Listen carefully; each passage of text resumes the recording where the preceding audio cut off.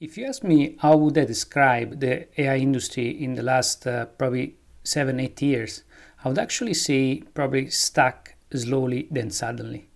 Let me explain why.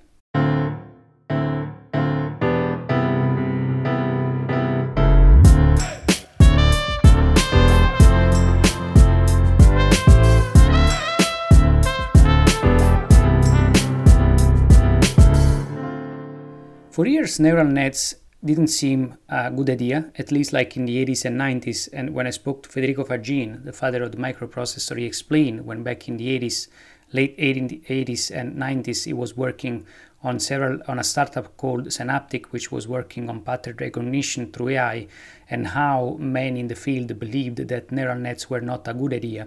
And he knew that sooner or later those neural nets would become viable. The interesting thing is the change in paradigm came in 2017 with a paper called Attention is All You Need. Until the moment, we can say that AI, at least from a practical standpoint, were more or less stuck.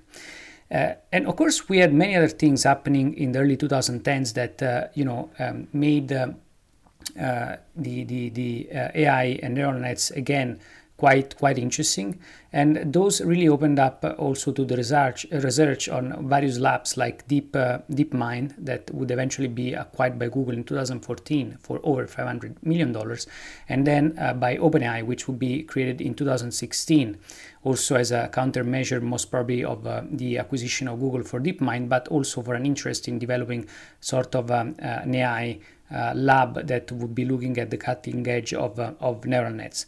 Again, the real change came in 2017, where really things went from being stuck to slowly get momentum through the release of the first prototypes of language models that used the transformer-based architecture based on the 2017 paper called Attention is All You Need.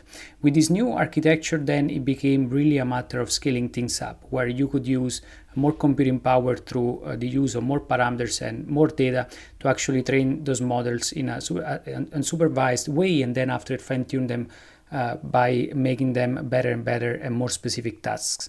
So from there, with the release of GPT and then BERT and T5 and all the other language models, things started to move slowly. And then we got a sudden really explosion of those models with the release of other, probably 2018-19, with the further releases of the other language models by various research labs working on it, and with the release of GPT-2 first in 2019 and then GPT-3 on 2020.